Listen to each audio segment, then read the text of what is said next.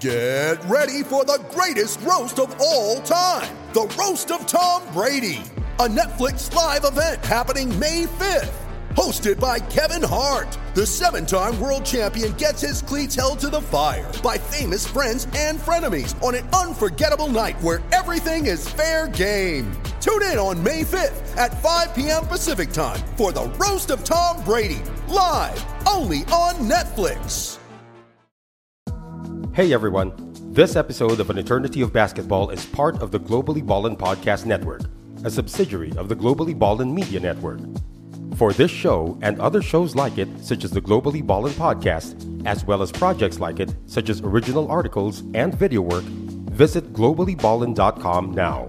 If you like this show, be sure to subscribe to it, as well as give it a 5-star rating and a review. We appreciate it. Now, to the show.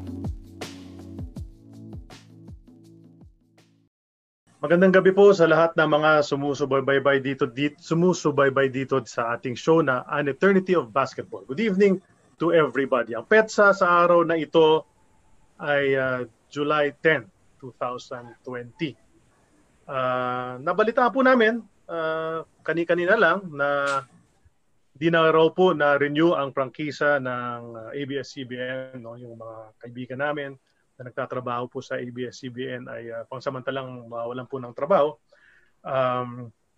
Pero kaibigan natin po yung mga yan dahil kasamahan po namin sa industriya, dito sa media. Kaya gusto lang namin pahiwatig sa inyong lahat at sa kanila na kami po ay kasama nila, no, sa kanilang pinagdadaanan ngayon. At sana po, as soon as possible, ay makasama namin po sila ulit on the airwaves. We would like to see them back on the airwaves as soon as possible, our kapamilya friends. Sa mga dati kong kasamahan doon, noon ako nag-umpisa actually sa ABS-CBN, commentator ng UAAP Games, kapit lang. Our thoughts and our prayers are with you guys and continue holding the line. Well, of course, yung mga kaibigan niya natin dyan, most especially those we're working with sa sports, sila Direk Abet, sila Direk Raul, sila Direk Alneri, everybody there sa ABS-CBN Sports, pati na rin sa ABS-CBN Main. We are with you in your fight. We are with you in your plight. One day, we will all be working with each other once again. For now, this is just a temporary stumbling block to the opportunities that lie ahead para sa ating lahat. So kapit lang tayo, magkakapatid tayong lahat sa industriya. We hope to work with you very soon. But for now, we sympathize with you and we are with you in your plight. All right. So let's get this show on the road because this is still an eternity of basketball. And we will get started very soon, as soon as our guest joins us right now. Coming in na ba? Ayan na. Yes, ito na. Ito na po ang ating guest sa araw na ito. Magandang gabi po sa inyo lahat. Let's get this show started. This is episode 27 of An Eternity of Basketball. Ako po si Charlie Cunat. Kasama ko si Sid Ventura, as usual. At pati na rin si Noel Zarate, your host for this evening, as usual, palagi. Ang aming guest sa araw na ito, noong pinost namin na siya ang magiging guest on this date, ang mga comments ng mga tao, sweet shooting, the sixth man, magic bunot, steady number 18, the silent killer, the deadly perimeter shooter, instant offense, deadly from the wing. At siyempre, dagdag na rin natin para dito sa description ng ating guest, rookie MVP. Kala nyo si Benji Paras yung unang rookie MVP din sa Pilipinas. Hindi, nauna ito. Si Emer Legaspi, Toyota Reserve, and he is here with us. Magandang gabi. Sir Emer, thank you for joining us dito sa An Eternity of Basketball. Good evening. Charlie, Sid, and Noel. Yes, sir. Salamat po sa inyong pagdalo dito sa aming konting kwentuhan as usual tungkol sa basketball at sa buhay-buhay. At sa gabing ito, we want to know more about your career, not just in the PBA, but even way back, no? Kung paano nag-umpisa itong lahat. Ikaw ang epitome ng student athlete. Alam namin you were an honor student growing up. Naging valedictorian ka pa nung high school. So, umpisa natin sa umpisa. Paano ka ba napahilig sa basketball Alam namin, magaling ka sa classroom, pero paano ka naman lumabas doon? Siguradong hindi covered court na pinaglalaroan mo noon. Paano ka nahilig doon maglaro doon sa basketball court? Okay. Nagsimula ako mag-basketball. Alam niyo naman yung mga kalye, poste lang, dinidikitan ng board.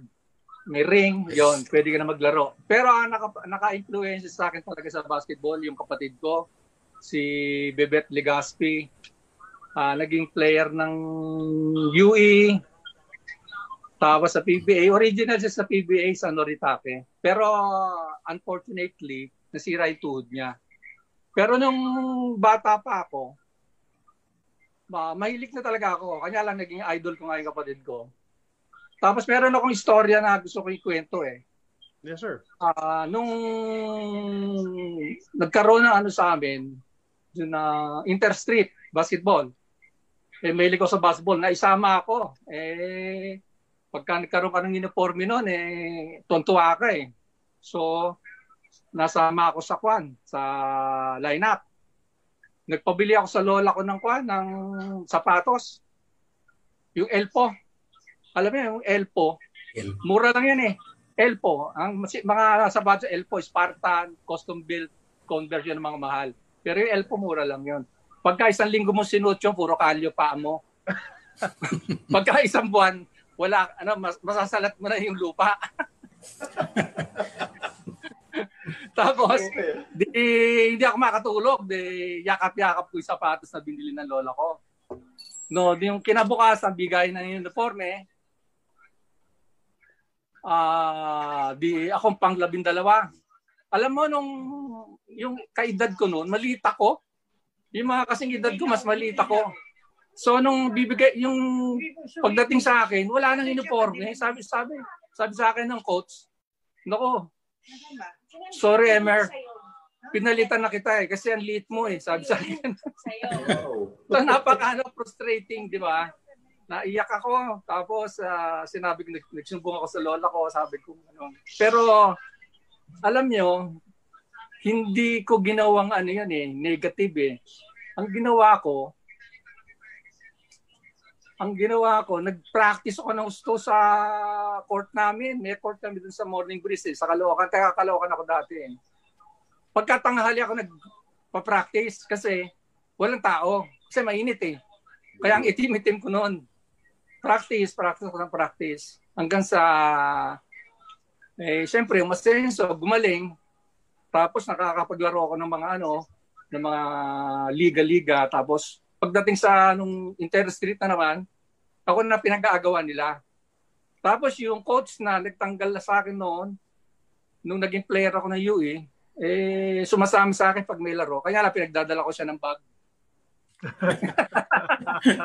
Sabi ko, para makaganti ako sa'yo.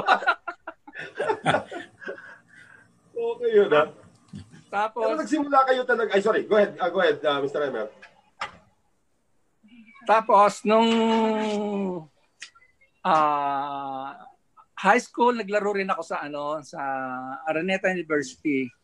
Tapos, nung college, sinama ako ng kapatid ko nga, si Bebet, sa UE. Pinag-tryout ako. Unfortunately nga, nung time na kasikatan niya, nasira yung tuhod niya. Dapat hindi pa ako kasama sa lineup Ang nangyari, ako ang pinalit ni Pilo Pumarin. Okay. Si Pilo ang naging coach ko sa UE. Tapos siya lahat ang nagturo ng basic sa basketball. Okay na coach si Pilo. Alaga niya yung mga player. Alam mo yung mga anak niya yung apat, si Jojo, si Dindo, si Franz, si Derek. Sila mga water boy lang namin nung araw yan. Oo, maliliit na sila namin. Hindi namin alam na pala yan. Nung bandang huli, gumaling sa basketball. So, natutuwa naman ako dahil umasenso sila magkakapatid. Pero nung nasa UE ako, kami yung mga first batch na ginawa ka ni Pilo. Galing sila sa champion si Baby Dalupan pa Biglang nawala na yung mga players, sila Pats, Soriano, sila Barrientos, sila Ray Franco. Kami pumalit, halos puro rookie kami. Pero kaya nung paghawak ni Pilo, kami, 4th place lang kami noon. Pero ng second year namin, muntik na kami mag-champion. Biro mo, championship, lamang kami ng isa. 3 seconds to go, So paglabas ng bola ng EPU, so hindi na aabot, binalibag na lang sa half court. Hindi ko makakalimutan yung si Fidelke. So na-shoot, talo kami. Wow, last second pala. Okay.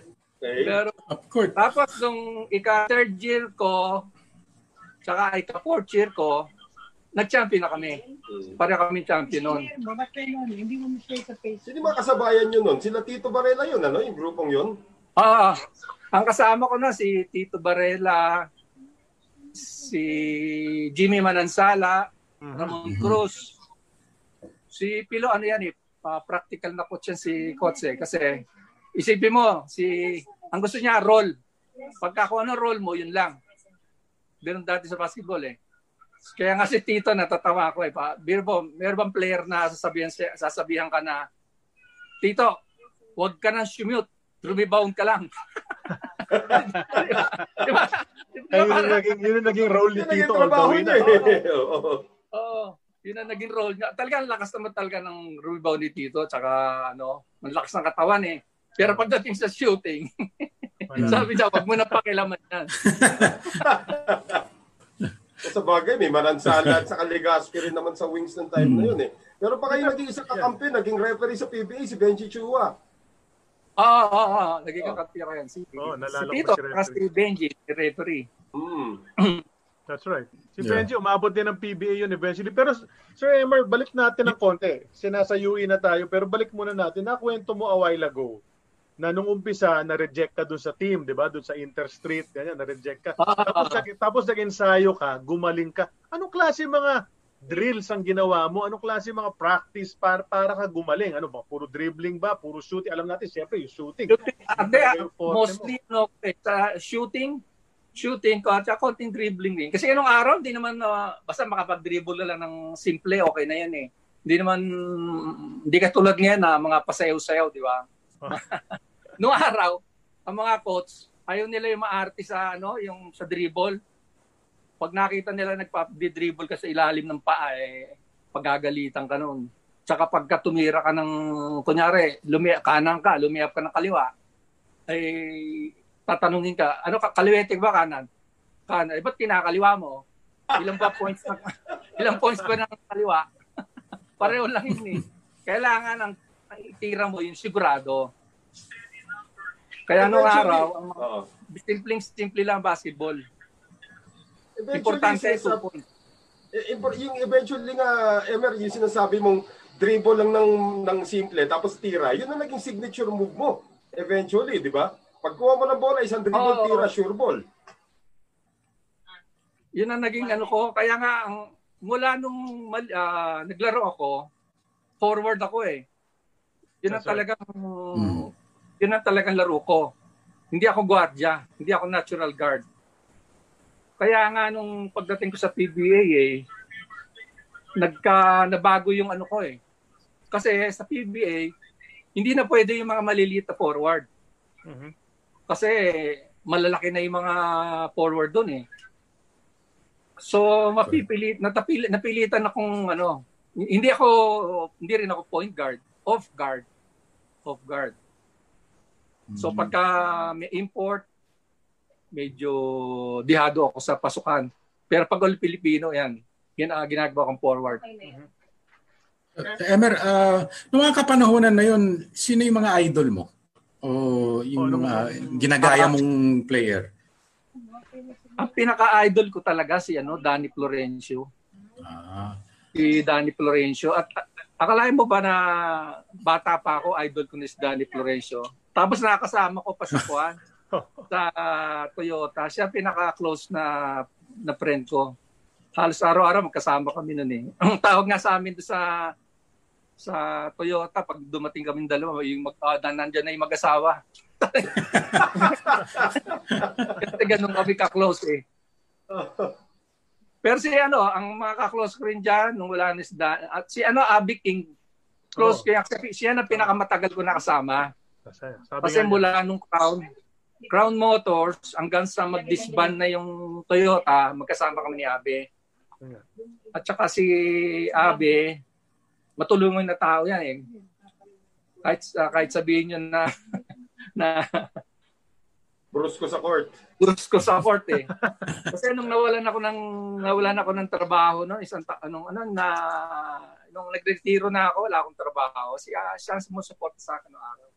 Kaya malaki rin ang utang loob ko kay Abe. Sabi niya very close sa Crown. Yeah, doon kayo magkakasama sa Crown doon sa Mikaat. Charlie, wanna ask about that part, ano? Pagdating after UE? Yun na nga. Well, diba sabi ko nga, yung course mo sa UE, mahirap, make-eng. Kasi di ba? Valedictorian ka ng high school. Ang ganda ng course mo. Yung studies mo, syempre, priority mo yon ever since, no? But eventually, nakita mo siguro na, pwede kong pagkakitaan itong galing ko sa basketball. Kasi ang tindi ng UE career mo, before we jump sa PBA, ang tindi ng career mo sa UE talaga. Kamador ka talaga, yung tipong, di ba, championship game nga, nung championship, naka 31 points ka pa nga di ba? 75. Against FEU. Pakikwento lang sa amin, para sa mga nakikinig sa atin sa Facebook Live ngayon, anong klaseng career, yung tingin mo, yung view mo, doon sa career mo in the UAAP, na ang gagaling din siyempre ng ibang mga kalaban, pero nasuskoran mo sila palagi. Siguro naman, sinusubukan ka nila depensahan. Pero nakaka-31 ka pa rin. Madali ba sobra basketball para siya? Parang batya ba yung ring? Hindi na. Ang sinusuportahan ako ng mga kasama ko.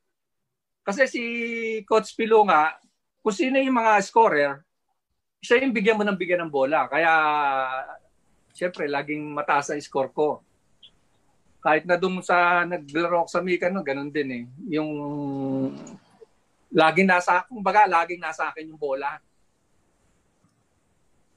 Tapos, pag-guardia naman, wala, napag-aralan ko na rin yung mga, kung paano ka makakatira ng maganda, paano ka makakawala sa kalaban mo, kahit tight guarding siya. Yun nga. Tsaka, yun nga, pinagpapasalamat ako sa mga kasama ko sa UE na ako lagi ang tinitingnan nila sa scoring. Kaya lagi ako nakaka-highest pointer. May mga shooting contest ba kayo ni Jimmy Manansala? Yun, gusto kong malaman. Isa pa yun eh. Magaling din yung kamay nun eh. Yun, idol ko dati, si Jimmy. Jimmy Manansala. Hindi naman kami nagko-contest ni Jimmy. Magkaibigan kami niyan eh. Kapampangan niya eh. Yung misis ko, kapampangan din eh. Actually, si Jimmy, nakasama ko nung last year ko na, 4th year. Pagpasok pa lang niya sa UE, nakita ko na yung potential niya eh. Yung jump shot niya na mataas tumalon eh. Yung jump shot niya mataas eh. Tsaka malakas ang katawan. Si Jimmy, malakas ang katawan. At tsaka, ang gusto ko sa kanya, fighter. Siya, yung malakas ang loob. Tsaka hindi takot sa tirahan. Matapang nakasama. Emer, may mga nanonood dito, mga anak mo, binabati ka pala. Si John Jasper, watching here from Bahrain. That's my dad, Emerito Legaspi. Maraming nga Legaspi ngayon sa comments natin. And anak niya rin si Hazel. Anak ko rin yan. Yan. Singapore. Sa Singapore. Edita. Actually, marami nagko-comment na Legaspi. Parang yung episode natin kay Ray Lazaro, daming Lazaro ngayon, dami namang Legaspi na nanonood. Ganun talaga di ba? Ganun talaga. Family first. Maraming nanonood ngayon kasi yung mga kasama ko sa trabaho yung sa Pagcor, saka dun sa Royal Dragon, nanonood din sila eh. Kaya, hi, binabati ko sila. Kami rin. Hello to everybody. Hello to everybody rin. Sa Pagcor. Mga nasa abroad, na maghihintay daw sila kahit daw di ba gabi doon o umaga? Umaga pag US. Mag-aabang daw sila. Tapos may isang taga UST rito sa feed na sinasabing pinaiyak mo raw siya ilang beses kasi UE ka nga, UST siya. So siguro tinatalo nyo yung team niya nung panahon na yun. Medyo ang sakit daw ng mga memories niya dahil sa galing mo. So paano naman po na natuloy ka after your UE career? Siyempre, next step na yan. So yung next step was the Mikaa, no? So nagmikaa ka na. Paano ka nag-decide na pupunta ka sa Crown Motors? Hindi kasi, actually, ang akala nila, maglalaro ako sa Crispa. Kasi usually ang UE, mga UE, sa Crispa sila naglalaro eh. Pati nga si ate ko, tinanong ako dito kahapon lang sa Messenger, why calm down na hindi ako naglaro sa UE. Ay, sa Crispa. Kasi nung time na yun, marami na yung lineup ng Crispa eh. May mga reserve pa sila eh. Tapos, nung nasa UE ako, merong silang parang recruiter doon na kinuha ko para sa Crown Motors na kahit na hindi pa ako naglalaro, sinuswelduhan nila ako. So, natali na ako dun sa Crown Motors. Although, hindi ko naman pinagsisiya. Okay, so Crown Motors 1976, no? Yun yung year na pumasok ka doon. At ito yung binabanggit namin kanina at the start of the program. Baka narinig din nyo kami kanina, hindi nyo naintindihan kung ano sinasabi namin. Rookie MVP. Kasi si Benji para sa PBA 1989, nag-rookie MVP. Pero sa Mikaa, sa 1976, Emer Legaspi was the MVP and the Discovery Player of the Year. Yun yung katumbas ng Rookie of the Year. Diba? So, ang nangyari, okay ba, sir? Okay. Okay pa? Okay, ito na. Wala kasi baka maubos ang charts. So, yun ang nangyari doon. So nag-Rookie MVP si Sir Emer. Sa Mikaa. And we're checking, no? Okay na, sir. Narinig nyo naman kami, no? Okay pa? Okay. Diba? So yun sa year na yun, in yung rookie year po ninyo sa Mikaa, yung last place na Crown Motors the year before, nadala nyo sa third place. Diba? Nag-third place kayo noong rookie year ninyo. Sino yung mga kakampi mo dun sa Crown Motors nung rookie ka doon? Nung rookie ako noon, si Pablo Javier na nakasama ko sa Toyota. Sila Marcelino Flores. Hindi ko na matandaan yung mga kasi kaya nila ako binotong ako lagi ang nagta-top scorer. Tapos yung Crown Motors nung hindi pa ako sali, last place sila. Right. Tapos nung pumasok ako, nag-third place sila. Kasi doon ang hirap tibagin ng yung dalawa, yung Manila Bank saka yung Eco. Oo. Kasi ang PBA niya kasi yung kategorya nila eh. Kasi yung ibang mga Mika team doon, umakyat na PBA. Sila na iiwan sa sa Mika. So syempre, lamang na lamang sila. Nandoon pa naabutan ko pa sila Freddy Webb doon, kasi sila Mike Bilbao eh. Sila Eli Capasio sa Eco. Siyempre, nag-third place lang kami. Pero nung pangalawang taon ko, fortunately, kami nag-champion. Kalaban namin yung Solid Mills. Right. Yung teammates mo rin nun, sila Bokyo, no?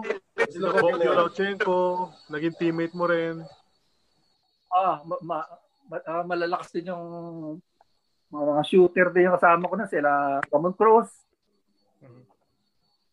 Tapos ang sentro namin, si Abby King, ang lakas eh. Tapos ang pangkat namin si Pablo Javier. Yeah. Sino mo nakalaban nyo sa Solid Mills nun? Medyo malakas din yung team nila nun eh. Pardon, sir? Sa Solid Mills, sino-sino yung mga players na kalaban nyo? Ang Solid Mills, karamihan sa kanila yung mga FPU. Kasi si Tuto Tama. May addition sila si Villamin, si Yoyoy Villamin. So, ang player doon sila Marty Saldana, si Anthony Dasalia, si Bay Cristobal. Malakas din ang lineup nila. Kaya nga, nung naglaban kami sa hirap na hirap din kami sa kanila. Hindi mo malaman kung sino mananalo eh. Pero buti na lang kami. Tapos si Jay Mercado, na heartbroken na naman. Dahil FPU fan yun eh. Pinaiyak mo si Jay Mercado ng mga panahon na yun. So dapat yata, no? Mr. Emer, dapat yata nag-national team na rin yata kayo. Alam ko may mga kumukuha sa inyo sa national team pero parang hindi yata kayo natuloy. 2 beses ako na na mana-national team sana eh. Yung una, pinili ko yung pag-aaral ko kasi pag nag-national team ako, matagal kaming mawawala. Mawawala ako sa sa focus, kumbaga, mahuhuli ako doon sa mga, saka mawawala yung ko. Tapos yung pangalawa, yung RP Youth. Youth. Mayoralgo, di ba?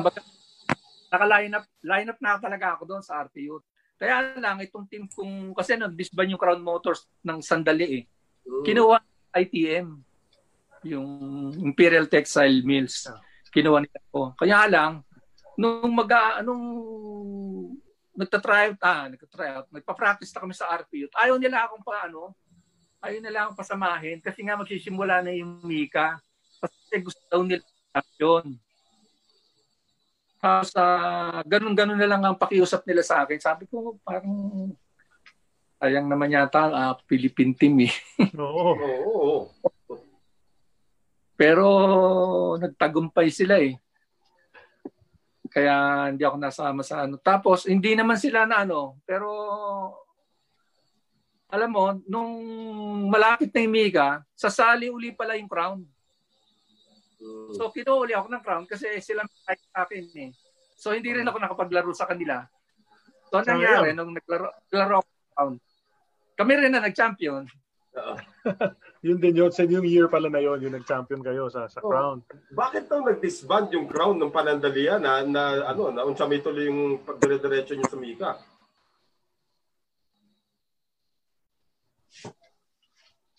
Ayan. Sir? Sorry, bakit nag-disband ng panandalian yung Crown? Ano daw rason? Sayang, dire-diretso na dapat kayo doon eh. Siguro, nagtitipid. Siguro. Pero nagtitipid pero sandali lang. Sandali lang nagtipid. Sa bagay yung time na yun kasi, yun yung yung oil crisis sa buong mundo. Yung nagaganap din time na yun. Hindi ko rin natay lang. Tapos yung pala sasama din uli sa Mika eh. Sino-sino yung kasama nyo dapat dun sa youth team na yon? Yung ka-practice mo na. Saka anong taon pala yon, sir? Okay, sila Manansala, si Chito Loizaga, si Mamaril, sila Carpio. Okay.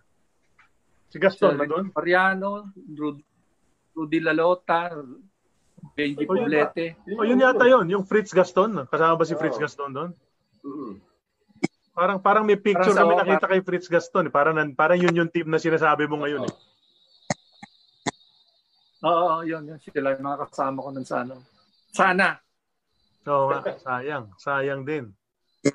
Nagalit nga sa akin si Ernesto Mayralgo. Sabi sa akin hindi naman sa akin diretso sinabi. Sinabi sa iba na sa susunod hindi ko na kukunin sa RP team si Emer. Laging umaayaw. Sabi niya. Nagtampo na. Nagtampo.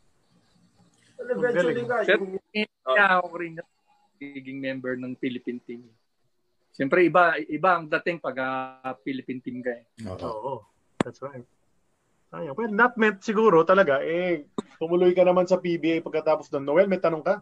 Yeah, the thing is tapos na yung Mika career, biglang kailangan, kasi naaalala ko yung Crispa 1981, doon sila gumawa ng parang rebuild ng team na after nag-disband, kinuha ng Crispa, di ba?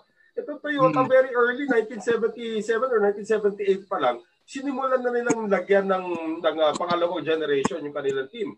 So yun ay pumasok, Emer Legaspi, nandiyan na rin yung Abby King, actually na-recruit pa yung Danny Florencio, Rino Salazar, eventually nagka-Arnie Tuadles. So parang isang grupo kayong mga bata na kinuha sa Toyota. So Mr. Emer, tell us what it was like transitioning from Crown Motors to Toyota sa PBA.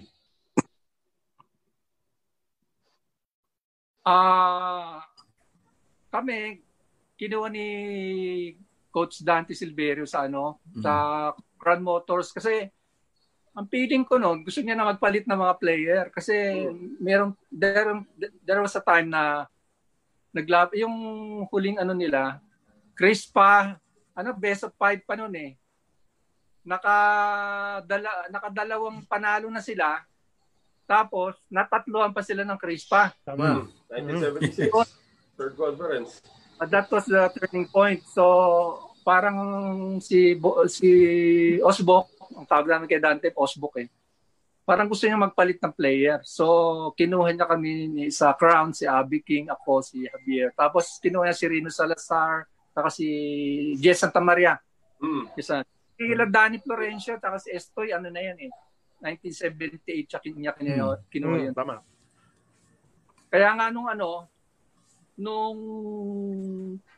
dumating sa amin sila Danny Florencio saka si Estoy Estrada, parang nabasa ko sa write-up.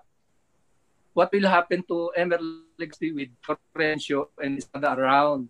So parang siyempre mga yun eh, number 1 forward ng bansa eh. Magagaling na player yun. Ako rin parang rin ako noon. Sabi ko, siyempre, didihado na ako sa nito, sa pasukan. Pero, hindi, maniwala ka, si boss, si Coach Dante Silverio, may tiwala sa akin.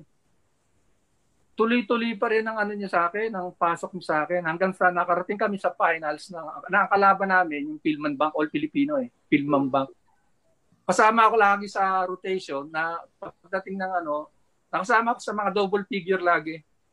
Kaya sabi sa akin ni Osbok, Emer, ang laro mo is above par. Tapos ang ginawa niya, hindi pa tapos ang kontrata ko noon eh. Tinaasa niya yung sweldo ko. Sabi ko, nagpapasalamat naman ako dahil na-appreciate niya yung kahit na nandiyan na sila Danny Florencio at si Estoy, nakapaglaro pa rin ako ng maganda. Tapos, kaya ako nung pumasok ako sa Toyota, wala pa akong kotse noon eh. Usually, binibigyan ng kotse yung mga Nung time din na yon, ang humingi ng kotse para sa akin, si Danny Florencio. Kasi mahihayin ako eh. Ginawa ni Danny Florencio, sabi niya, siyempre kaibigan ko yan eh. Argabyado ko naman Emer, yung mga ibang rookie kinuha dyan, nabigyan ng kotse. Ikaw, rookie MVP ka, ganda ng record mo, tapos maganda laro mo, tapos wala kang kotse. Ginawa niya, pumunta kami doon sa Executive Vice President, Mr. Pablo Carlos. Pumunta kami sa bahay, Green Hills. Tapos sabi niya, Sir, may problema ho itong si Emer eh. Bakit? Nahihirapan kasi may kotse ako noon, Toyota, pero binigay ng Toyota sa akin yon. Pero second hand siya, second hand. Nung nagmika ako, binigyan din ako ng kotse. Nasisira ho lagi yung kotse niya. Tumitirik, naleleto sa practice. Walang problema, bigyan natin ng bago, sabi nga. Anong binigay sa inyo? Ganun lang yung kumbaga, hindi ako makapaniwala kasi parang kotse, di ba kotse, napaka mahal na na bagay yan eh. Ang binigay sa akin, Toyota SR Corolla. Sprinter. Binigay sa akin, red. Kaya laki ng pasalamat ko kay Danny Florencio. Poging-pogi kayo nun, Oo, naka-sprinter ka nun. Yun yung pinakasikat na kotse nun eh. Oo. Pero matanong ko lang Mr. Emer, pag-landing nyo sa Toyota, nandun na yung Robert Jaworski, nandun na yung Francis Arnaiz. Nung nakita nyo, nakalaro nyo na yung dalawang yon, anong unang yung reaction? Ito pala yung Jaworski, ito yung Arnaiz, yung mga hindi ko naabutan sa Mika. Kasama ko na ngayon sa PBA. Nako, talagang nung natuwa ako talaga sa nung mapapasok ako sa Toyota. Kasi nga, nanonood pa lang ako malit pa ako, nanonood ako ng TV. Nakikipanood pa nga lang ako noon eh. Jaworski na yan eh. Tapos sinahanga niya ng big, kumbaga big name na sa basketball. Tapos nakasama ko pa, pati sila Arnaiz. So, ang parang tuwan-tuwa ako, nagkaroon ako ng sa sarili. Sabi ko, mga big shot sa basketball, ngayon kasama ko na. Tapos si Jawo nga, tumagal ng husto, nakasama niya yung anak niya. Nauna pa nawala yung anak niya, nandun pa rin siya. Grabe, nakalay mo. Kaya UE connection din kasi yun, Charlie, di ba? Jaworski, taga-UE. Tapos ito, may bagito na pumasok taga-UE. Wala ka bang, hindi ka ba sabi ni Jaworski, dito ka lang sa tabi ko, bata. Ako na bahala sa'yo. Hindi ka ba pareho kayong taga-UE. Hindi, si Sunny naman. Suportado rin ako niyan nung magkasama kami. Lagi rin ako binibigyan ng bola. Kumbaga, tiwala rin siya sa shooting ko. Kaya papasalamat din ako sa kanya. Meron pa pakiramdam ng una mong Crispa Toyota game? Siyempre, may konting nervyos. Kasi ang daming tao pagka Toyota Crispa kahit naman sino siguro yung una lang. Ang daming taong nanonood talaga. At saka ang daming humihingi ng ticket.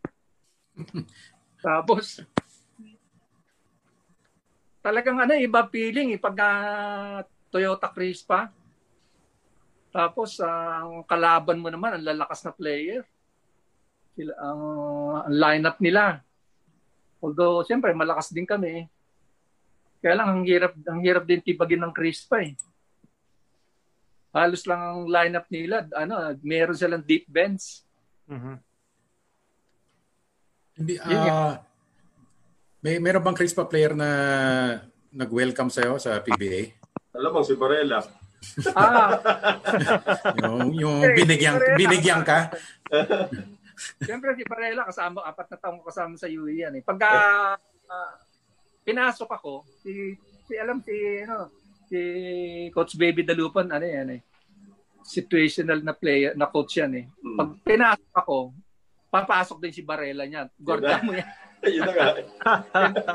Kabisado ako ni Tito Barela . Pero hindi kami ang player na magkalaban na hindi kami nagtitirahan. Sino yung mga nakatirahan mo? Alam si Fabiosa, di ba? Hindi ako naninira . Sino ba magbibigay sa inyo? Alam naman ang mga tao yan, hindi naman ako naninira . Kaya lang, may mga player ng Crispa, wag na sana sila magagalit.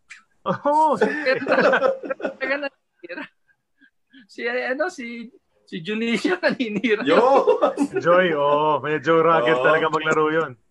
Si Junicia, tayong kumat ka na hindi ka nakatingin, sisikuhin ka sa dibdib. Tapos, pagka jumamshot ka, ilalagay niya yung paa niya sa ilalim ng paa mo. Train ka. Alam mo, ni Junicio sa kay Arnaiz, sa Iloilo kami. Hindi ko makalimutan yan . Ginanon niya si Arnaiz, sinuot niya yung paa niya, ay sprain si Arnaiz, hindi na nakalaro. Tapos ngayon, si Jaworski ngayon ang guardian niya.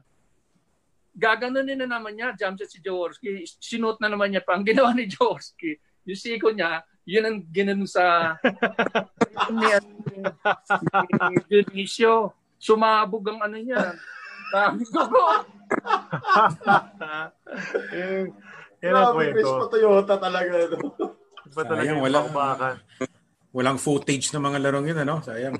Oo nga, kung may mga video sana, pwede natin panoorin magkakasama rito. Pero sa first season mo sa PBA, pwede natin balikan yung Crispa Toyota mamaya. Pero first season mo pala nag-champion na kayo.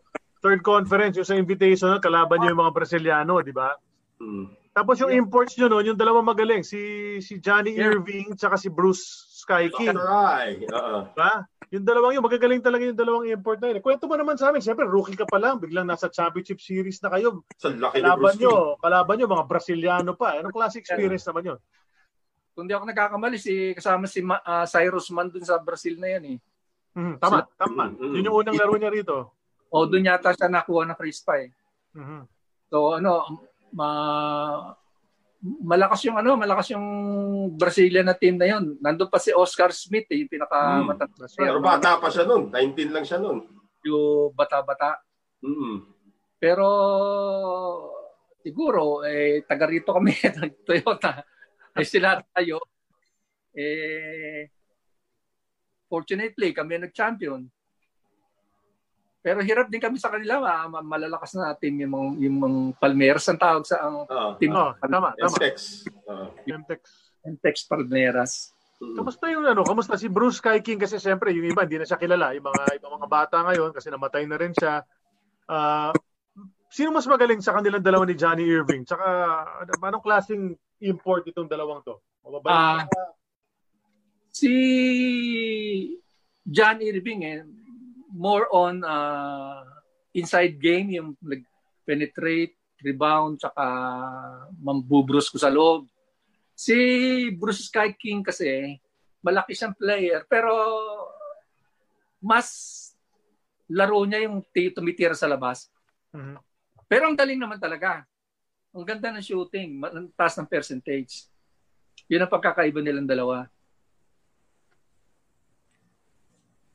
Yung sorry. After nung rookie year mo, Emer, 78, sinabi mo pumasok na sina Danny Florencio and si Estrada yata.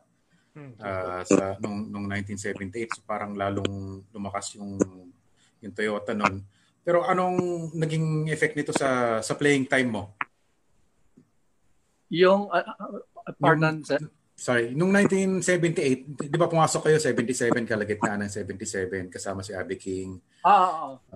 Then 78, doon naman na pumasok si Danny Florencio, si Estoy Estrada. Anong naging epekto nito sa playing time mo at paano mo hinarap yung hamon na yun? Hindi, yun nabanggit ko na nga kanina hinarap ko talaga yung challenge na yun kasi alam ko na pag hindi ako nagsumikap na gumaling at mag-improve, mawawala ako kasi proven na yung dalawang yun talagang magagaling Pero fortunately nga, nagsikap ako at saka pinakita ko kay Boss Dante na nakaya ko rin. At si Boss Dante naman, na pag nakita niya na nagpupursige ka at nakita niya hardworking ka sa laro, ibababad ka Kaya nangyari, imbis na ang iniisip ko na mawawalan ako ng playing time, hindi nakasama ako sa rotation. Kahit nandun na yung dalawa. Emer, may tanong ko na rin yata kay Abby King, kay Francis Arnaiz ito. Babalikan ko lang yung 1980 finals ng All Filipino. Lamang ang Crisp pa noon 2-0 sa serye. Tapos nung game 3, si Coach Fort Acuna, ayaw ipasok si Sonny Jaworski nung game na yon. Tapos nung halftime, nagkagulo ng konti, nag-resign siya as coach. Nakita mo ba kung yung mga pangyayaring yon? Actually, hindi ganito yun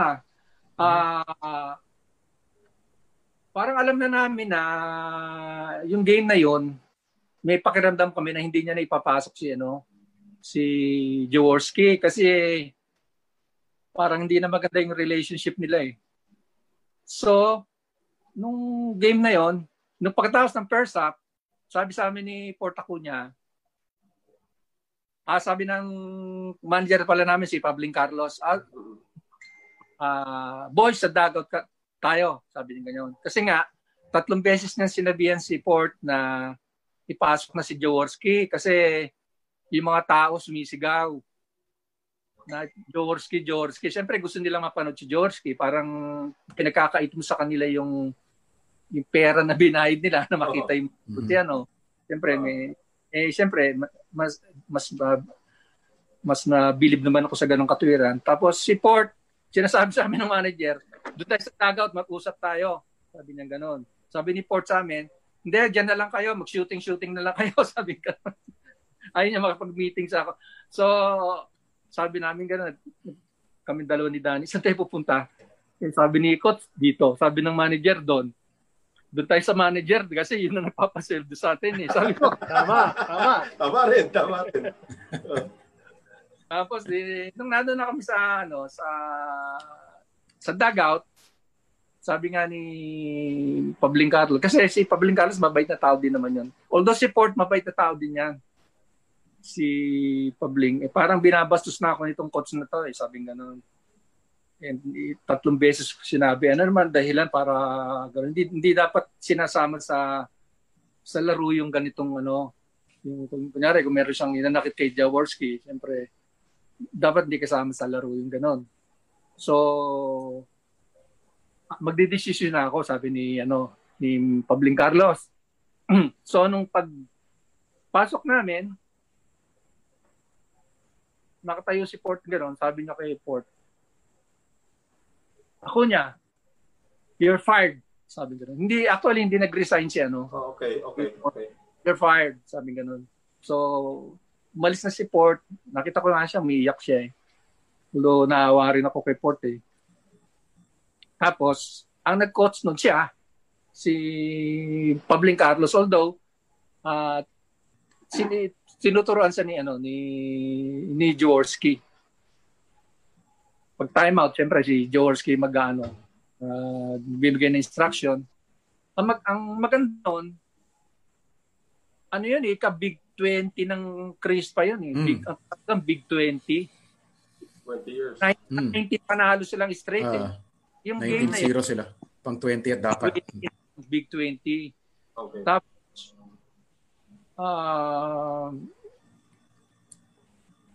tambak ba? Laki ng lamang nila sa amin ng Persap eh. Ang nangyari, alam mo, nanalo pa kami. Parang nangyari na fired up mga player, parang may ibang, parang ginanahan ba? Ginanahan sa paglalaro, tsaka siguro minalas yung Chris pa. Pero very memorable din yung game na yun. Hindi ko makalimutan. Pero wala akong masasabi kayo, although fired si Portoconia, wala akong masasabi sa kanya. Pinupuri ko pa nga siya, mabait na tao yun. Ano sinabi ng PBA nung nangyari yun? Di ba lumapit yung commissioner sa inyo? Ano nangyayari sa inyo? Asan na yung coach nyo? Di ba nakialam ang PBA dun sa pangyayaring yun? Hindi naman. Management decision na lang siguro, sabi nila. Right. And of course, Game 4, nanalo Chris pa, sila pa rin na nag-champion noong 1980. Yun ang mga drama sa court. Meron ka pa pag ganong kwento na may mga dramahan na nangyayari sa Toyota? Kasi alam namin kwento sa Toyota, very volatile yung team, especially later on, nung nagkaroon na ng faction, may Fernandez faction, may Jaworski faction na eh. So, ano ba yung mga kwento doon sa loob? Ano ba nangyari? Bakit nagkaalitan yata yung dalawang leader nyo? Ayoko sanang medyo baka sabihin nila magliliyab na naman yung apoy na. Kasi Toyota fan kami, nagtataka kami kung ano nangyari. Hindi naman kasi na sa mga fans. Yung mga fans nga, believe nga ako, alam pa nila kung ano nangyayari sa loob eh. Hindi pa nang samahan namin simula si Mon, si Sunny, talagang magkakaibigan yan eh, si Arnaiz. Pero ang masasabi ko lang, nung bandang huli, nung malapit na kami mag-disband, napapansin ko na hindi na maganda yung relationship nila. So, parang they don't like each other. Yun na lang masasabi ko. Wala yung pero yung dahilan ng bakit sila nag-aaway, hindi ko alam. Hindi ko masabi. Pero sila walang kibuan lang. Hindi sila nagpapansinan lang, gano'n lang. Wala naman. Pero napapansin ko lang na na inyo. Kaya nung time na 'yon, pagka talaga palang merong mga sa team, hindi maganda banding. Inaabot kami na puro talo noon eh. 83 naalala ko. Ang pinakamagandang description yata galing kay Abby King nung kinausap namin. Sabi niya, kahit nung panahon daw na noon, meron na raw social distancing. sa Toyota. Yun ang sabi ni Abet. Yun ang ginamit niyang term. Meron na raw noon. Pero hindi rin niya in-explain kung bakit. Pero yun, napansin nga rin niya. Malalaman din natin yan. Pero buti hindi umabot sa point na kailangan ng ibang players mag-decide kung kaninong panig sila. Sir Emer. Na parang maka-Jaworski ka ba, maka-Mon ka ba? Hindi naman umabot sa point na yun kasi kaibigan nyo naman sila pareho palagay ko. Actually, yung team namin, dapat lahat kami sa Beerhausen. Kasi pipili ng Beerhausen ang team namin. Dapat doon kami lahat. Si Jaworski, siyempre ayaw niya na makasama si Mon. So sabi niya, ayaw niyang maglaro sa Beerhausen. So yung mga kasama niyang dati ang alam kong natatandaan ko na kasama niyang si Francis, si Chito, at saka si Tuadles. So although yung pinuntahan ni Sunny, Gilbis, dalawa na lang ang bakante. So ang naisama niya, si Con lang, si Arnaiz. Tapos si Tuadles at saka si Chito napunta sa Great Taste. Pero alam ko, pinangako naman niya doon sa dalawa na pagka nagka-bakante, kukunin niya. Kinuha naman niya talaga. Oo nga, tama. Kinuha naman niya talaga. 85 yata na Ginebra na si Arnie. Napunta kami sa Beerhausen. Tapos ang kasama namin doon, mga Tanduay. Rumble na kami doon. Tama. Sila Mike Bilbao. Si Mike Bilbao. Diba? Mike Bilbao, Abet Gutierrez, Bert De La Rosa, Vic Sanchez. Yun yung mga kasama. Pero ang lakas na loob ni Jaworski sabihin na pag nagkaroon, kukunin ko kayo. Player siya nung time na yun Di ba siya coach di ba? Hindi pa. Pero Jaworski yan Oo naman. Sigurado Messi yan. Eventually, naging coach yun na nga. Pero okay yung sinabi mo, Sir Emer, na Jaworski yan Anong ibig sabihin nun? Na pag sinabi mo Jaworski yan meron talagang may clout talaga siya na may personality siya, yung character niya ganung klase talaga, malakas talaga ang hatak, ganun ba? Impact. Kumbaga kung ano sabihin ni sikat Tsaka kailangan si Sunny siyempre kailangan ng team yan Unang-una hindi lang dahil sa magaling siya, pero malakas ang karisma niya. Kumbaga nakakapag-attract siya ng maraming fans ganyan. Parang si Mon din, ganun din si Mon. Naman ko kung napanood mo yung episode namin kay Atoy ko. Meron siyang narinig mo yung sinabi niya tungkol kay Sunny. Basa ko na sa Facebook na. Anong sasabi mo tungkol doon? yung wala raw siyang specialty o trademark. Ordinary player lang daw. Ano bang specialty yung gusto ni Atoy? Naman, all around siya si Sunny, kaya walang siguro special na kasi all around siya rebound, sumushoot, malakas dumipensa, although hindi naman siya kalaki yan. Si Sunny, mga 6 siguro lang ngayon o 6'1". Pero malakas sa rebound. Tapos magaling mag-motivate din ng mga kasama. Tapos may impact talaga pagkakasama mo. Although sinasabi ewan ko ano siyang ibig sabihin natin walang special. Pero katulad ng si Arnaiz, may special na tira, yung looping layup na gano'n. Special yun. Walang makakagawa nun. Iba yung looping ni Arnaiz Kasi Tuadles, meron ding mga finger roll na gano'n, pero mababa lang. Pero si Arnaiz, pataas. Hinitsa niya Na gano'n, sushoot na gano'n. Pero may yung mga sabi ng ibang mga nakalaban ninyo, mga kalaban ng Toyota at saka ng Ginebra na nakaguest namin dito, yung signature move daw ni Jawo, karate chop daw. Sa kamay. Kasi sila yung nababantayan ni Jawo. Yun daw yung natitikin nila sa kanya, titikman nila. Kaya, alam ko nga yan Kasi ang katuwiran ni Jawo, Total, isang foul lang naman yan eh. Ano yun? Lubos-lubosin mo na, ano? Oo, di ba? Sulitin mo na. Lalo na pag si Adornado yung ginagwardyan niya. Nako. Tapos ng laro, pilay na si Adornado. O lalo na shooter yun, no? Buti ka kampi mo sa. Kung hindi, pati ikaw siguro, yung shooting hand mo, nakarate chop ka na rin. Si Freddie Webb, sabi, ni-yellow raw niya yung kamay niya pagkatapos ng laro. Pati si Francois Weiss, sinabi niya yun. Ginamit rin niya yung karate chop. Sabi niya, pati yung import si Francois Weiss, yun yung nireklamo. Na pati siya, na-chop na raw siya ni... nakarate chop din daw siya ni Jowo.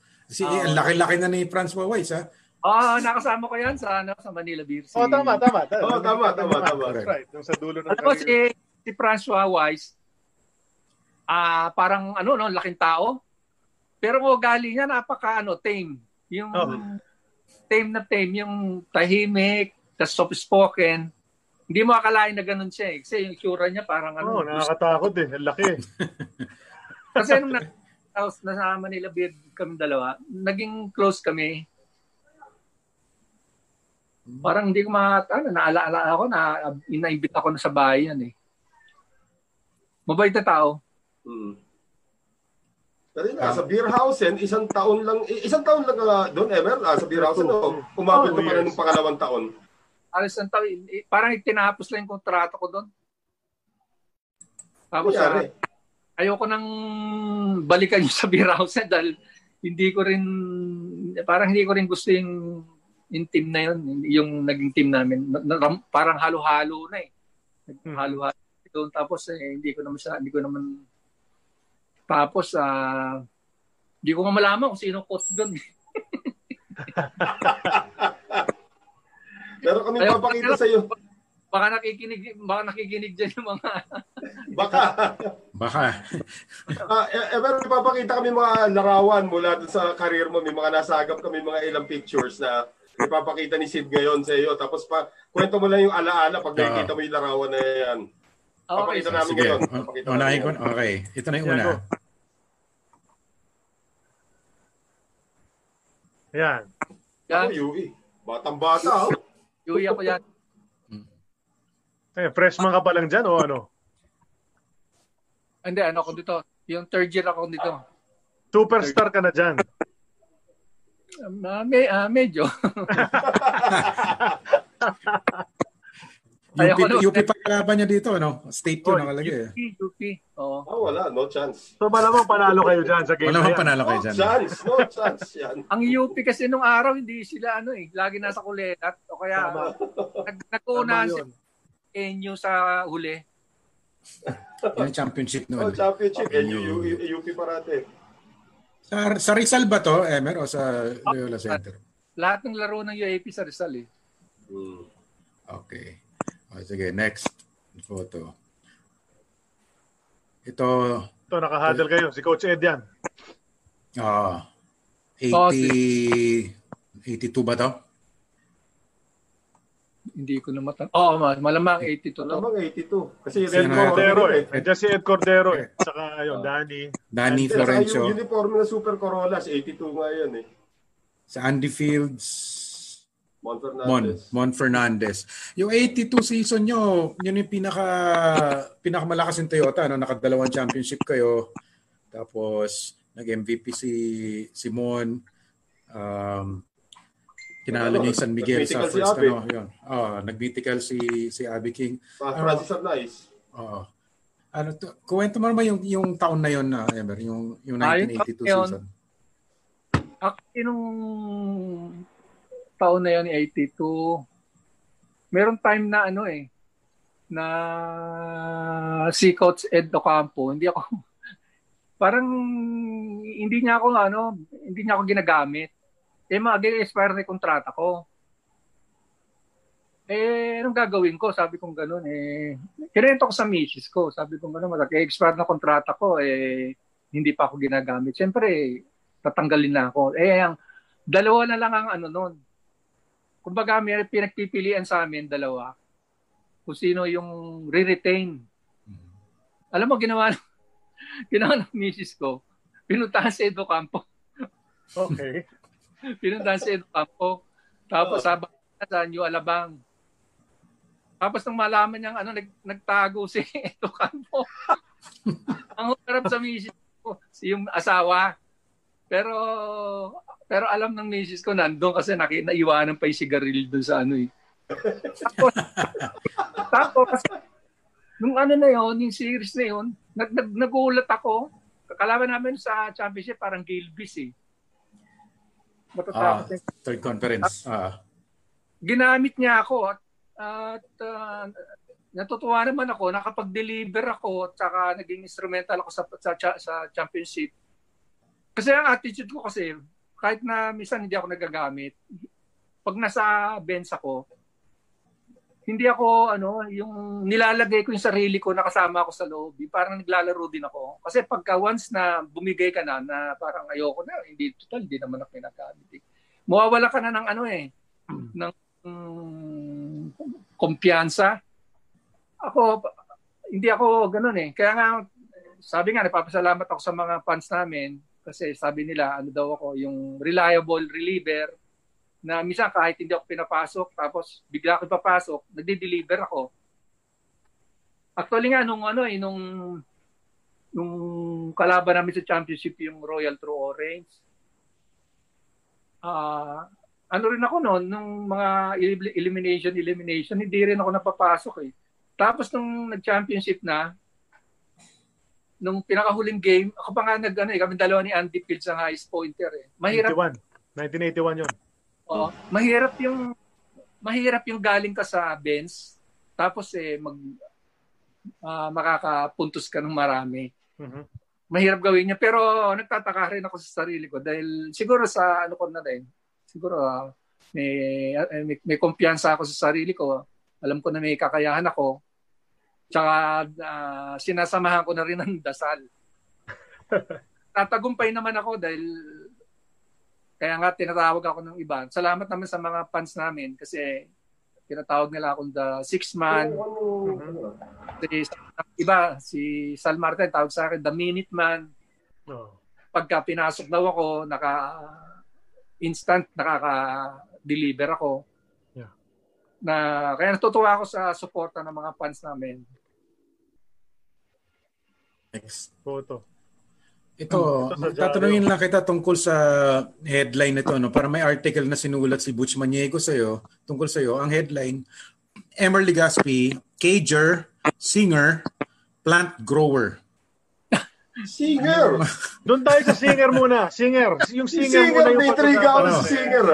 Loko to si Butch. Hindi ako singer. Marunong akong kumanta. Marunong ako mag-gitara. Kaya ako natawag ni Butch Maniego ba? Kasi nag-champion kami. Patawa namin yung San Miguel. Kami sa Playboy Club ng Silais kami nag-celebrate ng championship celebration. Syempre naghahanap sila ng kakanta na player. Sila player ako na ituro. So, yun, kumanta ako. Kaya nabanggit niya. Pero mahilig akong kukumanta. Mahilig akong Pero pambahay lang. Hindi ako pwedeng pangdayo. Naalala mo ba, Emer, kung ano yung song na kinanta mo sa gabing yun? Oo. Yung Misty. Kay Johnny Matis. Oo. So, ano naman yung plant grower? Mahilig ka sa halaman? Mahilig ako maghalaman. Sa bahay namin, mahilig ako maghalaman. Ngayon, bahay namin, puro simento na wala na ako mapagtamnan Ginagawa ko, mga paso na lang. Si Noel, mahilig din mag-grow ng mga plants yan. Oo. Harapan namin. Wag lang siya mahuli. Sama ko si Magumar John. Ito sabi nga nila, meron daw akong yung green thumb. Kasi yung lahat na itinatanim ko, parang yung madaling tumubo, maganda yung tubo, gano'n. Okay yan. Gift. Totoo yan. Kami humihingi sa Facebook ngayon sa comments, sample down ng singing. Pero syempre hindi namin gagawin yun dahil Wala namang pilitan. Wala namang pilitan. Wala namang pilitan. Kung gusto naman ng guest. Walang practice eh. Medyo ano yung boss, medyo may ano Ka-vocalize na yan. Hindi na alam. Okay. What's next? So palagi ko in-interview kay ni Butch dung sa Silahis tapos siguro nakainom ka na at nakwento mo na ano ka rin plant grower kasi nandun ba siya sa ano na yon sa victory party si Sir Butch ever? Chris yata. Chris nga yata. Oo nga. Here, the usual. Ayan. Yan. Narinig niyo kami, sir? Okay. Ayan, di yata narinig. Anyway, sige, go on to the next picture na lang. Ito yata kay Fort Acuna ba to? O si Fort to, ano? That's Fort. Ito, nandito. Sino nasa kanan? That's you, di ba? O kayo, ikaw yung nasa kanan. Tapos si Francis, Simon, saka yung dalawang import. Si Carlos Terry yan, yung... tama. Carlos Terry, tsaka si sa left side, Sky si King. Sky. 79 naman ito, ano? Ano paborito mong naging championship nyo, Emer, sa takbo nyo sa Toyota? May nagtatanong galing sa FB rin. Memorable mo? 81 ba yun? Kasi ang bigat ng tinrabaho mo rin nun eh. Tanong ni Ayeng Torres.